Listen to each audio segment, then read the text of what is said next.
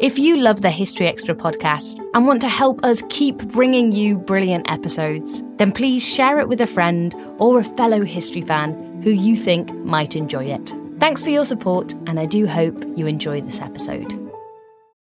There are two things that are absolutely true.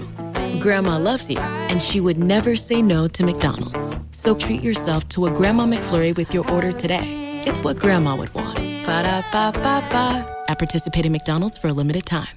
This Father's Day, the Home Depot has same-day delivery on the perfect gift to help Dad be everything he can be. Because your dad is more than just a dad. He's groundskeeper of the yard, the perfecter of the patio, and the cleaner of the clippings. Let the Home Depot help power Dad's doing with the convenience and gas-like power of Milwaukee cordless outdoor tools. Plus, get up to $150 off select Milwaukee tools. For everything Dad is, find the perfect gift at the Home Depot. How doers get more done. Order select and stock items by 4 p.m. subject to availability. Ryan Reynolds here from Mint Mobile. With the price of just about everything going up during inflation, we thought we'd bring our prices down. So to help us, we brought in a reverse auctioneer, which is apparently a thing. Mint Mobile Unlimited Premium Wireless. How to get 30, 30, bit to get 30, bit to get 20, 20, 20, bit to get 20, 20, bit to get 15, 15, 15, 15, just $15 a month? Sold! Give it a try at mintmobile.com/switch. $45 up front for 3 months plus taxes and fees. Promo rate for new customers for limited time. Unlimited more than 40 gigabytes per month. Slows full terms at mintmobile.com. When you need mealtime inspiration, it's worth shopping Kroger, where you'll find over 30,000 mouth-watering choices that excite your inner foodie. And no matter what tasty choice you make, you'll enjoy our everyday low prices, plus extra ways to save, like digital coupons worth over $600 each week. You can also save up to $1 off per gallon at the pump with fuel points. More savings and more inspiring flavors make shopping Kroger worth it every time. Kroger, fresh for everyone. Fuel restrictions apply.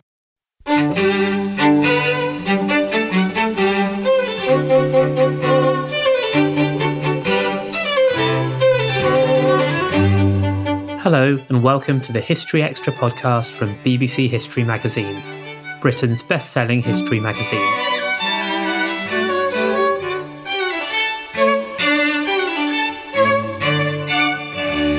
I'm Rob Attar.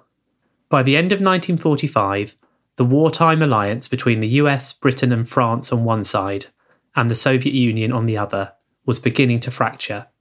And the city at the centre of these escalating tensions was Berlin. In his new book, Checkmate in Berlin, The Cold War Showdown That Shaped the Modern World, the author Giles Milton reveals how rising suspicion and acrimony between Stalin, Truman, Churchill and Attlee led to diplomatic flashpoints, the Berlin airlift, and the formation of NATO. Here, in conversation with our production editor Spencer Mizzen, Giles discusses how the battle for control of Berlin, in the second half of the 1940s, fired the starting gun on the Cold War. Giles, your new book, Checkmate in Berlin, tells the story of the Allies' scramble to exert control over the German capital at the climax of the Second World War, an episode that fired the starting gun on the Cold War. Now, you've written books on D-Day, British guerrilla warfare campaigns in the Second World War, espionage battles against Lenin's Russia. Now, why did you now decide to turn your attention to this particular episode in history? Well, I found it fascinating that there are so many hundreds of books are published each year about the Second World War, and yet almost no one writes about the period immediate post-war period. So the periods from 1945 to 1949. And I think it's an incredibly important period because really what happens in those few years sets the shape of Europe and the world for decades to come. So I felt that there was a story to be told, a very powerful story of geopolitics, which is focused on this fantastic battle for the sort of the heart and soul of Berlin, the broken capital of Germany. Now, as you just mentioned there, this is a critical period in 20th century history. What made Berlin such a prize to the victorious Allies? Why was gaining control of this city so important to what unfolded over the subsequent 10, 20 years? Well, you really have to go back to the Yalta Conference in February 1945, where the big three meet. So you've got Stalin, Roosevelt and Churchill. They meet in the Crimea, really to thrash out the post-war global order, who's going to get what. But by the time, of course, the war comes to an end, the Red Army, Stalin's army, is victorious over huge areas of Eastern Europe and Central Europe. And also much of Germany as well. They've, of course, got into Berlin way before the Americans and the British. But it has been agreed that Germany's going to be divided up. So the Soviets are going to get the east of the country, and the Americans and the British are going to get the west of the country. They're going to do the same with Berlin, the German capital. So likewise, the Soviets get the east of the city, and the Americans and Brits will get the west of the city. But there's a major problem. Anyone looking at a map can see there is one big problem with this plan, and that is that Berlin lies in the very heart of Soviet-occupied Germany. So this city is going to become a sort of symbolic of the great clash that's going to occur between the Soviets and the Western Allies, who it was hoped at the Yalta Conference that this great wartime alliance would continue into the post-war period. And that's what Washington and Whitehall really wanted to happen. But it's not long before tensions begin to build, and it's clear that all of those tensions post-war are really going to be focused on the former German capital. Now, you quote Robert Hines, the deputy military governor of the British sector of Berlin, observing that the city was on the brink of the worst scourge of disease and pestilence since the Middle Ages. Now, how bad a state was the city and its population in at the end of the war? Well, you've got to remember that Berlin is a city in total ruins. The RAF, the Americans, they've been bombing it from the air for several years intensely. And then you've had the Red Armies come in and just, mortared and shelled the city. So it's a city in ruins.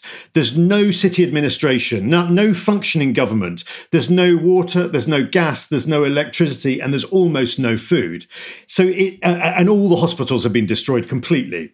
So it's a city, and people are living in ruins, in their basements, in the cellars. It's an absolute, humanitarian disaster in the waiting. And so when both the Soviets move into their sector of the city and the Western Allies into their sectors, they've got an absolute disaster to deal with. They've got, in the Western sectors alone, they've got 2.5 million Berliners who are starving, and they've got to bring food in, and they've got to bring it in pretty quickly. So how did they go about dealing with that? And how quickly did they deal with it? Well, the problem, one of the first problems that they face is, of course, that the Soviet army, the Red Army, has captured Berlin and got there 2 months before the Western Allies. So the Soviets already, they control the whole city by the time they deign to allow the Western Allies into their sectors. The Soviets have done what they can, and they've done quite a good job at repairing water supplies and some electricity supplies in their sector of the city. But they have declined to do anything in the Western sectors, except, of course, loot those sectors and take away whatever they can. So when the Americans and the British arrive in their sectors, not only is there no water, no electricity, no gas supplies, as I've said, but also they find that all the great industrial factories, many of which are in the British sector, have been totally looted. The Soviets have simply carted off everything, as they see it, for reparations for all the damage that the German army has done to Soviet Russia, of course. So they walk into an absolute disaster, basically. One of the things that really struck me about when I was reading the opening chapters of the book was how in the opening diplomatic exchanges between the Soviets and the Western Allies, I mean, it seems to me that, from reading your book, that Stalin totally ran rings around his Western counterparts from Yalta onwards, when he extracted territorial gains at the expense of Japan and established control over swathes of Eastern Europe. He seemed to get pretty much everything he wanted. I mean, is that a fair assessment? And if so, why were the Western Allies, why did they misjudge the Soviets so completely at the beginning? Yeah, that's a really interesting point. And I think both at Yalta and at the Potsdam Conference, I mean, Stalin ran rings around. Well, first of all, at Yalta, of course, it was Churchill and Roosevelt. He really got everything he wanted. But then you've got to remember, Stalin was in a very powerful position because his Red Army was already controlling much of the territory that he coveted. So, he wanted great chunks of Poland. Well, his troops are already sitting inside those, chunks of territory.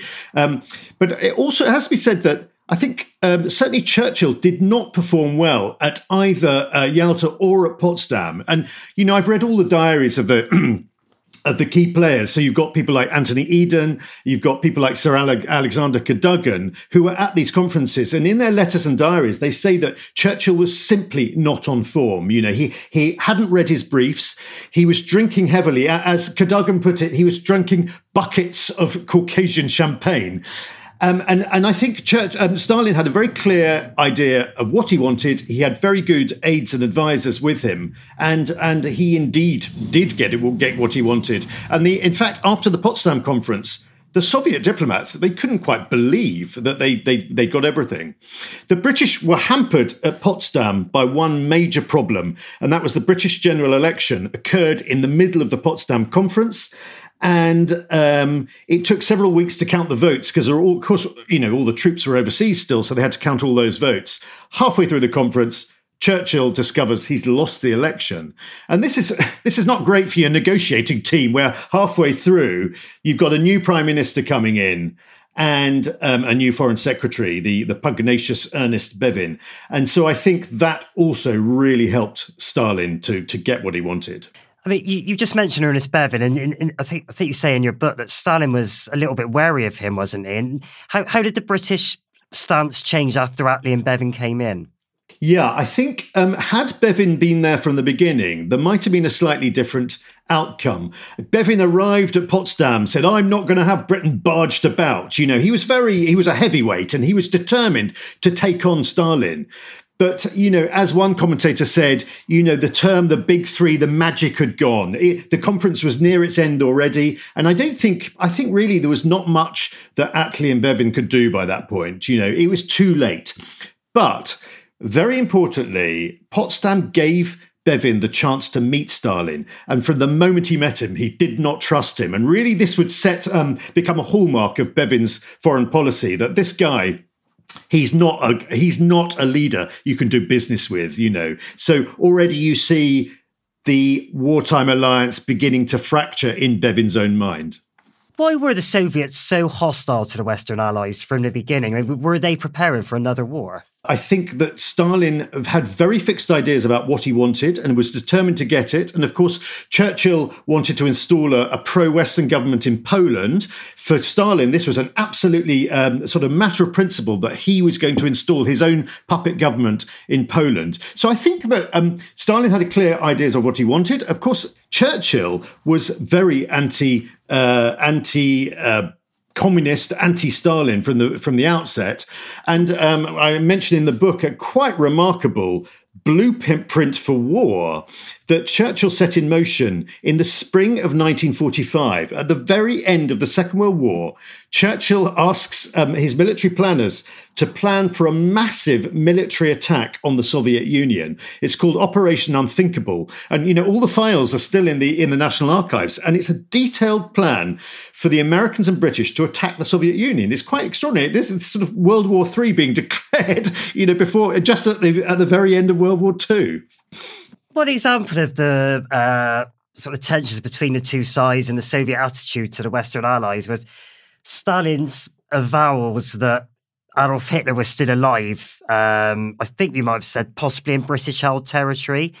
And all the while, Stalin had confirmation that the German leader was in fact dead, and he was so determined to sort of spin this story that Hitler was still alive that he had the person who confirmed Hitler's dead locked up in a gulag so the truth couldn't leak out. I mean, why was Stalin so hell-bent on misleading the Allies on this point?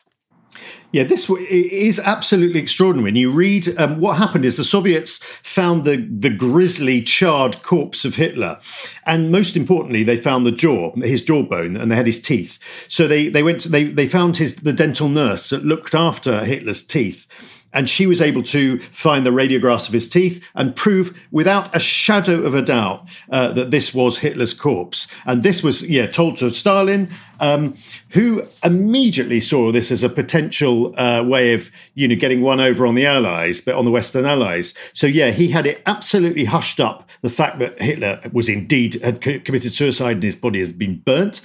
And he started to insinuate that the British were holding a still alive Hitler in their zone of occupied Germany. It's an extraordinary accusation to make against your supposed ally, and this would be repeated time and again. And it just made the British look really, really bad because they couldn't offer any proof, really. So this story ran and run, and Stalin was very happy to let it run and run.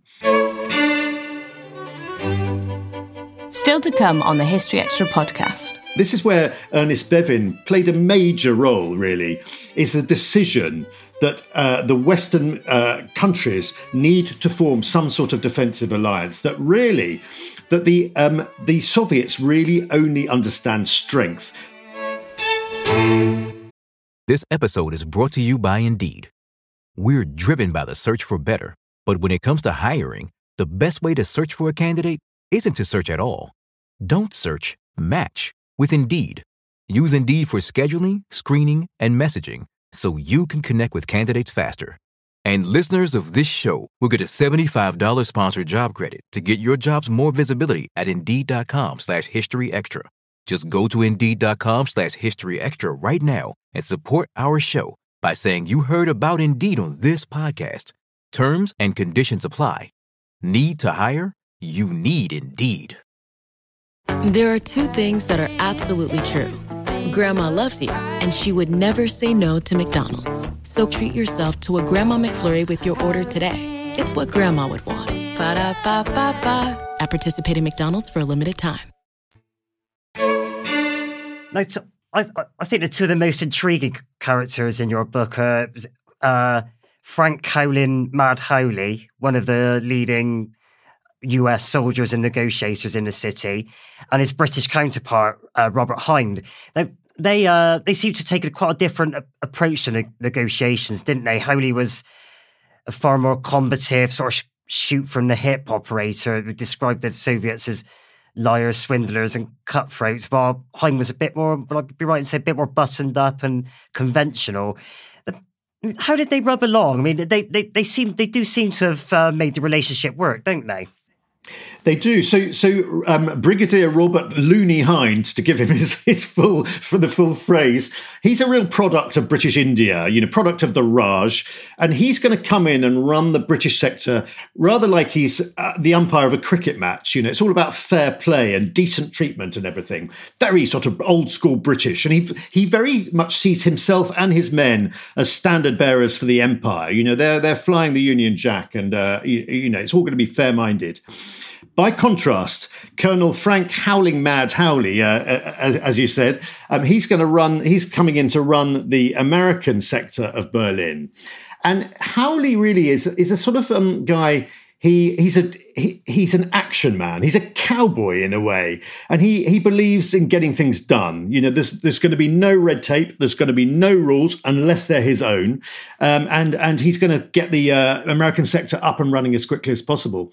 Now, these two men, they've actually trained together for this job, because originally it was going to be a joint British-American operation, the running of the Western sectors, but they eventually divide into their two sort of respective military governments, if you like. So with Brigadier Hind in the British sector, Howley in the American sector, and they are chalk and cheese. And really, it was expected that these two men would never, ever get along. But actually, they got along incredibly well. They had a real respect for each other's differences, I think. And although Howley was forever talking about these, fuddy-duddy Brits who've come out of British India, they managed to form a very good working relationship. But there was a slight difference in policy, in the sense that while Hind was going to carry out Whitehall's policy to the letter, and that meant getting on with the Soviets. Hawley took a very different approach. The moment he arrived in Berlin, as he actually says in his diary, he said, "I came to Berlin thinking the Germans were the enemy, and I very soon realised that the Russians were now the enemy." And so from day one almost, he's in there and he's looking over towards the east of the city and thinking, these guys cannot be trusted. And didn't that also lead him into conflict with his superiors as well? Yeah, this is where it gets really fascinating, because Frank Hawley basically, he begins to form his own sort of freewheeling anti-Soviet policy within the American sector of Berlin, whereas Washington, they want to do absolutely the opposite. They're desperate to keep on good terms with Stalin. So you could see him really as a rogue operator. I mean, the Soviets themselves called him the cowboy. And there is a touch of that about Frank Hawley, that he's decided, forget what Washington say, he's going to do what he thinks is right. So what did Berliners themselves make of the occupying forces? I mean, and how quickly did life change for them in the, say, 4-year period that your book describes? Well, at the very beginning, of course, so the Red Army comes in first. So the Russians are there for 2 months with no Americans and no Brits in the city. Berliners are desperate for the Western Allies to arrive because, of course, the Soviets, I mentioned, they've been looting, but also they've been raping. I mean, the accounts of rapes they're pretty grim to read, it has to be said. Some 90,000 Berlin women had to have medical treatment for rapes at the hand of the Red Army. But the number of rapes is known to be infinitely higher than that. So not only have you got the absolute chaos and humanitarian catastrophe of the city, but you've also got a huge number of very traumatized people, women living in the city. So they're desperate for the Americans and Brits to arrive. And of course, when the Americans and Brits do arrive, they're just desperate that where they're living is going to fall within the western sectors of the city, the western occupied sectors of the city. Of course, it's a slightly weird situation because the city's been divided up, but it's not like there's boundary lines and everything. What happens is all the three powers, and of course the French will soon come in as well and take their bit of the city. They all start erecting signs, and I'm sure many people listening to this will have seen pictures. You know, you're now leaving the American sector. That all began in July 1945 when the three powers were ensconced in the city. And so, yeah, the dividing lines were marked up like that. And of course, while each power was running its sector of the city, you can't run a major capital city you can't just divide it up like that. You also have to have some sort of central body that's controlling the city as a whole as well. The second half of your book is dominated by the Berlin airlift, something you describe as a siege.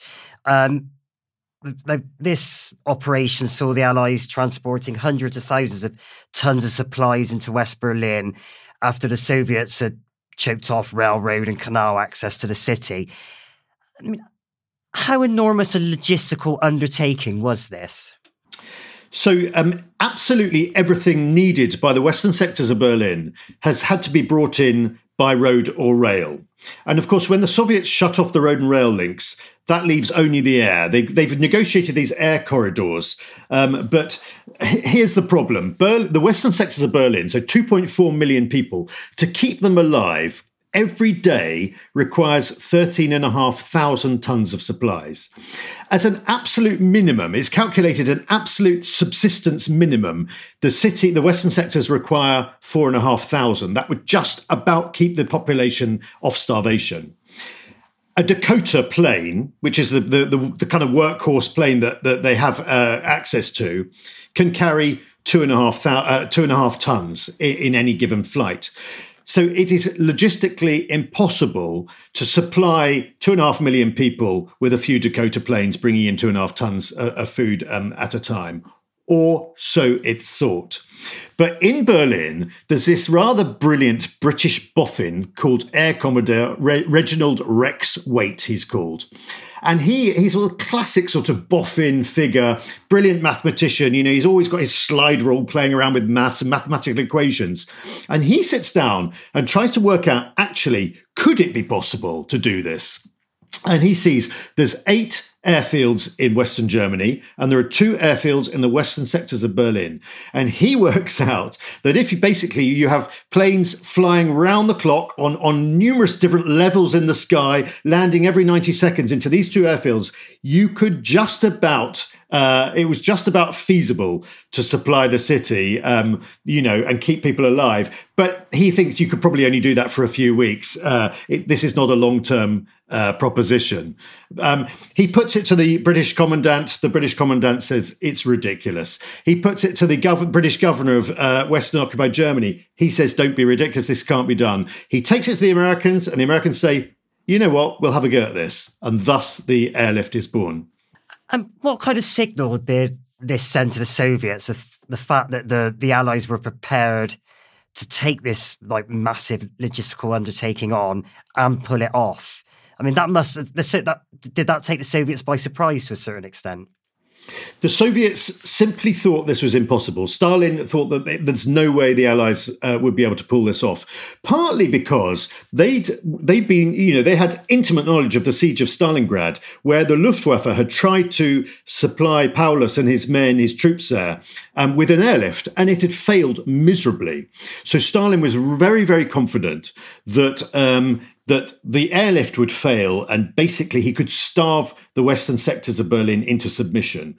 And he really, I think he didn't quite realise just how much the Western Allies would throw at this. So as soon as they've decided that the airlift they've given it the green light, basically, planes start arriving from all across the world. So Americans have got airfields in, Hawaii, Honolulu, Alaska, everywhere. They start bringing in planes. And the British likewise, from the colonies, dominions all over the world, they bring the planes into Germany. And it becomes clear they're really going to have a crack at this and try and make it work.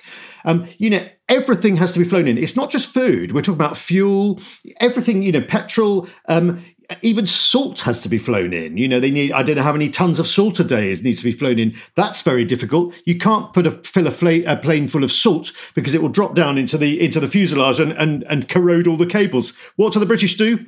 They bring in Sunderlands, which land on water. All the cables, because it lands on water, the cables are in the roof of the plane, so they are able to carry salt. So they think of everything. They use food weighs a lot, so they bring in dried food, powdered food. Everything is powdered, but it means they can bring in just enough to keep the population alive.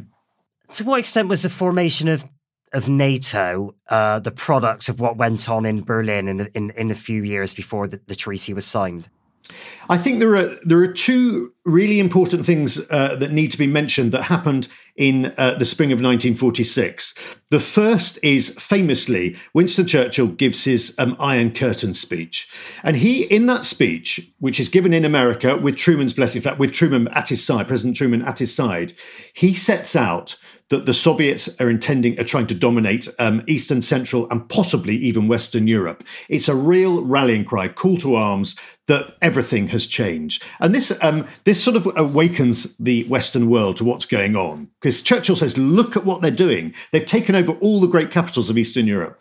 That's one thing. Second thing happens just a few days, actually, after Churchill's speech. The news is announced that one of the staff members at the Soviet embassy in Canada has defected to the West. And with that defection, he brings a whole sheath of documents setting out that the Soviets have a massive espionage program in North America, and they're trying to infiltrate the American nuclear program. These 2 things, I think, stun the Western world, and it makes President Truman and Attlee realize that Stalin that wartime alliance is over. Stalin cannot be trusted. And out of these 2 events and other things that happen as well, and particularly things that are happening on the ground in Berlin, you have 2 things. You have the Truman Doctrine, and the Truman Doctrine sets out that any country threatened by the Soviet Union or by communism will be protected by the Americans. And the second thing that happens is you have the Marshall Plan. This is a great plan of George Marshall, which is essentially to rebuild Germany, Western Germany, and rebuild Europe. And these 2 things really are throwing down the gauntlet to the Soviet Union. They're suddenly saying, okay, we're going to do exactly what we need to do in the sector, in our sphere of influence, basically. And so at that point in 1946, I think the post-war world really begins to change. Sure, and so your book ends with the formation of NATO. How would you describe the balance of power between the Soviets and the Western Allies at this point? Yeah, so all the while, throughout 46, 47, 48, foreign ministers are meeting, they're talking, they're looking at what's going on. And they realise, as I say, that the Soviets can't be trusted. And gradually, and this is where Ernest Bevin played a major role, really, is the decision that the Western countries need to form some sort of defensive alliance, that the Soviets really only understand strength. This is what Frank Howley's been saying from the perspective of Berlin, that if you these guys are gangsters and you have to treat them like gangsters and you have to be really tough on them. And so this gets built into Western foreign policy, the idea of bringing together the signatory countries of what will be NATO. And the central tenet of NATO is going to be that an attack on one country is an attack on all of them. And this changes everything, really, because the Soviets now know if they push, themselves too far into Western Europe, they're going to have the entire Western world attacking them. And thus really begins the Cold War at this point. This is where the great standoff that's going to last for decades. In response to NATO, of course, you get the Soviet Union forming the Warsaw Pact. And at that point, the world has split into two, giant and very hostile opposing camps. And finally, Giles, what lessons do you think this episode in history, what lessons do you think it holds for us today? I mean, to what extent do we still live in the shadow of what occurred in Berlin in the second half of the 1940s? Well, I think, if you look at our British relations with Russia today, I mean, they're not exactly friendly. And I think that the West has to respond extremely strongly to anything that Russia does. I think, they're right to impose sanctions when Putin plays all sorts of games. I think, Frank Howley in many ways is right that you simply have to stand up to this. You cannot afford to be to allow them to roll over you, because once you give in on one thing, they'll take the next thing. It's very interesting reading. Howley wrote a book of his time in Berlin. It was written, in 1950, early 1950s, and you think some things are still immensely applicable to today's situation. That was Giles Milton. Checkmate in Berlin, the Cold War showdown that shaped the modern world, was published by Hodder and Stoughton in May. Thanks for listening. This podcast was produced by Ben Hewitt, Jack Bateman and Brittany Colley. Join us tomorrow for a discussion about the Klondike goldfields.